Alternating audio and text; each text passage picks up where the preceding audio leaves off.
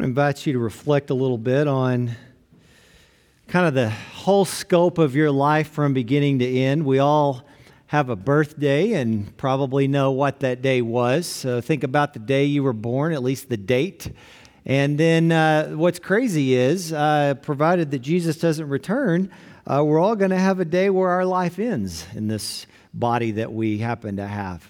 And none of us know what day that is. Some people think, kind of are at a phase of life where they know they're closer to that day than they would have been otherwise. And I don't think about that a whole lot right now at this phase of my life. But and you talk about your life in terms of its whole. There's different ways that we can think of it, different ways we can think of this is what my life is. And one of the ways that you might think of that is like your life is like a book. Your life is a story. And in that story, there are certain chapters. There are certain seasons. And these seasons come and they go. It's a season of childhood, or season of, going off to school or that kind of a thing, a season of work, a season of family, those kinds of things. And we've all, to some degree or another, experienced different kinds of seasons in our lives that require different things of us. That's one wonderful way to think about life and our life as a whole. When we gather here for worship, that's one of the things that I think we have to keep into perspective. That's part of what worship is we step back, step away from the world, and we think about the things that are real and big. And it might be the things that are always there, that if we didn't just step aside and think about them, we would not really notice. So we think, God is good, God is big, God made all things. We have to remind ourselves of these things, don't we? In the same way, we think about our lives as a whole. And that's part of what worship does, is we take the totality of our life and we lay it before the Lord and we say, God, help me to have perspective. So one of the ways that we are learning to think about our lives in the context of this sermon series is that our life is like a race.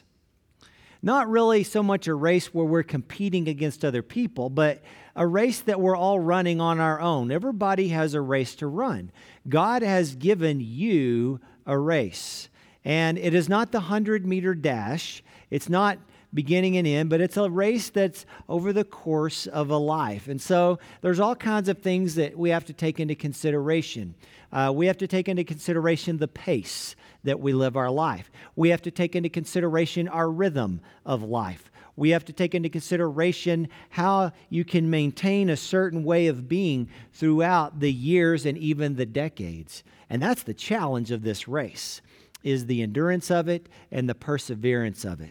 So we see in Hebrews chapter 12, verse 1, says, "Let us lay aside every weight and the sin that clings so closely, and let us run with perseverance the race that is set before us." You and I are in the middle of your race, or somewhere along in your race. And so there's two parts of this. Number one is this perseverance part, which means we must keep going and find ways to continue on without stalling out or without quitting or that kind of a thing.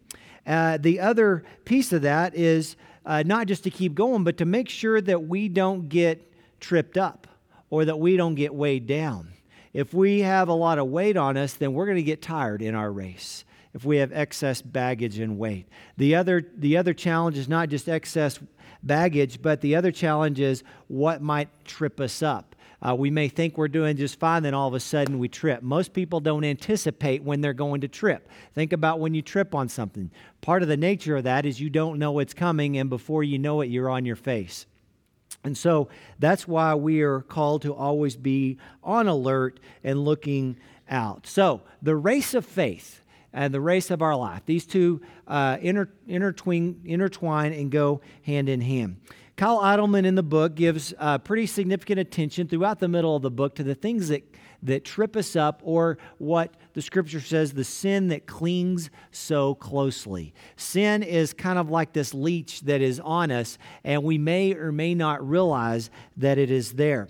And throughout the middle part of the book, he gives us 4 different categories of this sin or this weight. He categorizes it as anxiety, religion, lies, and unbelief. Today we're going to hone in mainly on that third one, lies. Lies are like these false narratives that are running really in the subconscious and in the background of our minds and our hearts. They really drive the way we think and the way that we live, often to our lack of awareness. Lies about who we are, lies about the world around us, and lies about who God is and God's power in the world. Often these lies, while hidden in the background, they tend to rear their heads when life gets hard. When our lives get hard, the things that we truly believe begin to be exposed. And when challenges happen in life, then that's when we find out what we're really made of, right? When life is easy, most of us can kind of keep it together. But when our life gets hard, that's when God starts to reveal, yeah, I've got some stuff down there that's not as secure as I thought it once was. Lies come from a lot of different places, and they can take a lot of different forms. Lies like, you're not good enough, or you can do it all on your own. Or lies like, you just need to try harder, and you're just not trying hard enough. Or lies that say, you've made so many mistakes and you've messed up so much that there's just really no place for you in a meaningful way to be in God's will anymore. These are lies or variations of lies that tend to run in the background of our hearts. The enemy loves to plant lies in the human soul. This begins all the way back in Genesis chapter 3, when the serpent, also known as Satan or the devil or the enemy, lies to Eve. And he says, you won't die if you eat of that fruit. You will be like God. The first liar has entered into the human story right here early on in the story of the Bible. And the enemy lies and deceives Eve, and she takes the bait and begins to live on the lie, and things are never the same again. And ever since, we've been battling what's true and what's not. What's true about God, what's true about me. You see, somewhere in the past, each of us have taken on our own lie. As we have grown up throughout the years in our race, we've all hit these kinds of snags. Maybe it was your father whose approval you could never get. Maybe it was your mother who really never paid attention to you because she was too busy doing other things. Maybe it was a teacher or a coach who, some reason, maybe on purpose or accident, just made you feel less than those around you. Or maybe it was a sibling or the neighbor down the street who called you names. Maybe it was even the successes that you've had growing up created this mentality in you that said, I am what I do. Now, these are all partial truths, but there's lies involved in each one of these ways of being and believing. Lies so often planted early in life that we have learned to live with them, thinking that they are just a part of who we are, that is what is real. After all, if they ring true to something deep down in how we feel, they must be true, right? Not necessarily so. Another way that lies get into our lives is there is not enough truth. For a child to grow up and never hear the words, I love you, well, whatever that does, it creates this vacuum where other things will fill its place. It's like a farmer who doesn't plant a crop in a certain area knows that it won't be long before weeds will simply pop up in that area. But if you plant something and you get a really good stand on your soil and you have a really good crop that comes up, then there's not much room for lies. There's not much room for weeds. So sometimes there's a vacuum of the things that have been spoken that are true into us. And if we don't have enough people speaking truth into our hearts, then lies will take their place. Something's going to grow in the soul of your heart, one way or another. And it's now up to us to tend to and to be good stewards of what is that is. So what lies might be stuck in your soul? What might you be operating on? What false beliefs or false narratives are driving your life? Well, Eidelman points out 3, though there are many more. 3 that he points out. Number 1 is you don't have what it takes. Number 2, you can fix it yourself. And number 3, you deserve to be happy. Now, in each of those, there's a little bit of a truth, but there's also a lie kind of running through each of those. And he kind of unpacks that a little bit. Today, I don't want to really dig into those specifically, but I do want to talk about a pattern that we can develop in our lives where we can be free from such lies. How do we get free from lies that entangle us and trip us up and weigh us down on this race of faith that we're called to run throughout the course of our lives? The first one is to simply recognize the lie. This is harder than it looks. If we've been living with a lie in our hearts and our minds our whole life, we may not even know it's there. We may believe something about God, the world, or ourselves, and we've been believing it so long we don't even recognize. Sometimes the only way we can learn to do this is through the Holy Spirit. Sometimes the only way we learn to recognize the lies in our life is when life gets hard enough for that to come out. When I was in high school, it was really popular. There were these posters, and it was just kind of this, it looked like kind of a jumbled bunch of colors and little bitty shapes, almost just like pixelation. And you could look at it on the surface and it just looked like nothing. But if you stared at it long enough, like if it was right here, and if you stared at an imaginary point behind the poster, then all of a sudden this image would come and you could see it. Do y'all remember these? Anybody remember these? Am I getting anywhere? So I don't know where those went. I used to have one on my wall. Figured they'd come back around by now. But anyway, once you see it though, once you get that image, you could stare at it for 20 minutes and be like, I don't see it, I don't see it, I don't see it, I don't see it. And then once it hits you, you see it.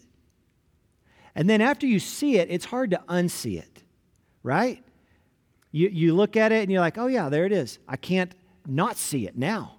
Lies a lot of times are that way. They're always there, but we don't recognize them. But once we can begin to recognize them, we see how they play themselves out in the course of our lives. We need God to show us where we are living a lie. God does this in the context of our prayer. He does this in the context of reading Scripture and journaling and reflecting upon our lives. God shows us who we are when our life gets hard. Is your life hard? If your life's hard, then it's a great opportunity for God to show you something about yourself. That's when we can say, God, I humbly come before you. Show me what you want to show me about myself that I cannot see. We also need people around us to help us to see our own blind spots, the things about us that we can't see ourselves. Do you have anyone in your life that you trust enough that they will lovingly and gracefully tell you the truth about yourself? Do you have people in your life that love you enough and that you trust enough that they will gracefully speak to you what they see for the sake of your self-awareness, recognizing the lie?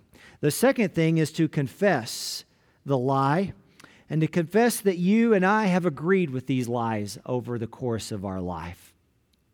This is hard to do because there's part of the human soul that we would rather live a lie than stand in the truth.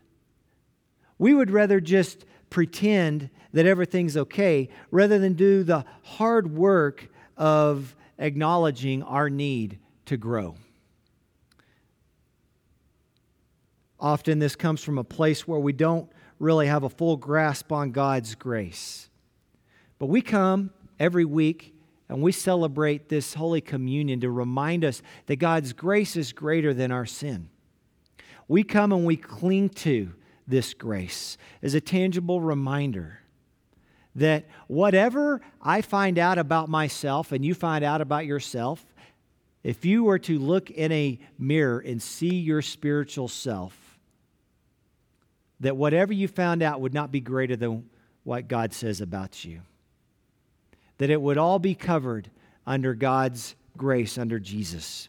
When we really believe in grace, then we're more willing to do an inventory of our hearts. When we really believe in forgiveness, then we don't have to cover ourselves and hide ourselves and live a lie or pretend. We, as followers of Christ, should be the most truthful people, the most honest people, the most humble people who walk the face of the planet.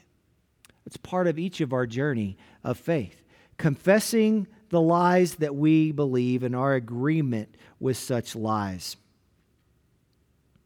The third thing we must do is we must accept and agree with God's truth. It's not enough just to say, yeah, that's a lie in my life, but that we have to replace that with something that is true and with what is real. For example, if you have fallen into the trap of believing the lie that I am only what I do, I am nothing more than the sum of my performance or what others think of me or how well I accomplish or how much money I make. If that's the lie that your life has bought into, well, that has to be replaced by something else. Once you confess that to God, you have to replace that with something like, I am a child of God.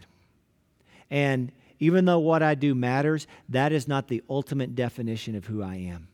That does not define exactly who I am.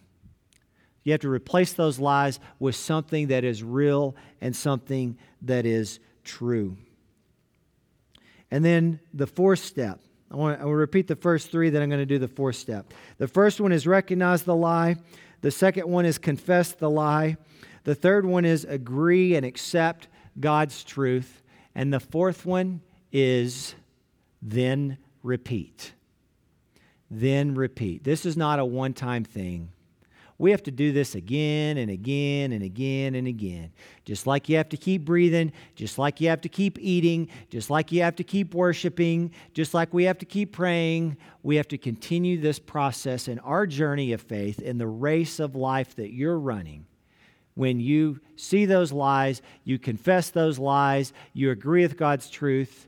Have you ever done this? You've had this great epiphany. You realize something about yourself. You're feeling pretty good. You're thinking, yeah, I'm on the track now. I'm understanding. I'm growing in my faith. And then a week or two later or a month or two later, you're caught up in that same lie. That's kind of depressing, isn't it? Do you know what? That's normal for the territory. It's normal that we have to almost continue to retrain and rewire our souls because our default mode will always be to go back to our old way of being. It doesn't matter if you're learning to swing a golf club or if you're learning to live a new life, we have to almost retrain ourselves to live the kind of life that God is calling us to do. So when you find yourself back in the place that you were before, don't beat yourself up. Just realize, hey, this is the repeat part. That's part of what it means to live this life. I'm going to continue to do this until it is second nature, and I just know that I'm living as who God has called me to be and to live. And so we're called to be a people who stand in the truth. We should never be afraid of the truth. We should never be afraid of seeking the truth out about the world, about God, and especially about who we are. We ultimately embrace light and truth here. That is what it means to be a follower of Christ. And ultimately, that is what faith is all about. Adelman's next chapter, he talks about unbelief. And these two really go together. Lies and unbelief are really kind of in the same pool. But we, by necessity, are constituted as a church, as a people of faith. That is who we are. No faith, no church. No faith, we're just playing a game here. And faith and truth go together.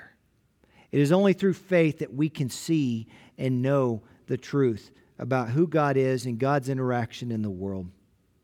Unbelief, on the other hand, is the anti-faith. Unbelief pulls the rug out from under every single thing in our lives. He gives some great examples about faith. Faith has the confidence that God is trustworthy. Unbelief doubts His intentions and integrity. Faith believes God weeps with us. Unbelief thinks God is ambivalent and doesn't care about our hurts. Faith trusts God for a spouse. Unbelief takes matters into our own hands. Faith honors God with our money. Unbelief decides we need to take care of ourselves. Faith believes God cares for every hair on our head. Unbelief decides He doesn't want to know us. Faith trusts that righteousness is given through Jesus. Unbelief doubts that we can be made right. Faith enables us to repent of our sin, knowing we can be forgiving. Unbelief convinces us we are far too gone, or we do need to repent in the first place. Brothers and sisters, I'll leave you with this question. What does your reaction and response to the things of your life say about your faith? What does your reaction and your response to what's going on in your life say about what you believe to be true and what lies you are living by? Think about your life. What are the places that God wants to show you? The places of lies, the places of unbelief, and how might He be wanting to replace those with His truth? Let us pray.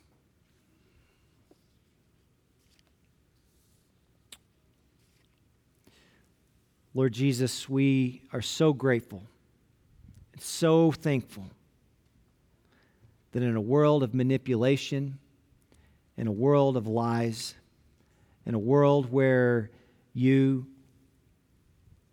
see the deceptions, and we see them all around us, and some of them we don't see, we are so grateful that You are a God of truth. We are so grateful that You made us, You know us, You love us. Lord, as we come to these places in our lives of worship where we sing these songs and we hear the Word of God proclaim, plant Your seeds of truth deep in us, O God. And throughout the days when that is tested in us, Lord, would You help us to choose to believe the things that are real. Help us to sift through the wheat and the chaff. Help us, Lord, to sift through the things that are of substance and the dross that needs to be melted away. Let us be a people of truth. Let us be a people of faith. In the name of the Father, and of the Son, and of the Holy Spirit we pray. Amen.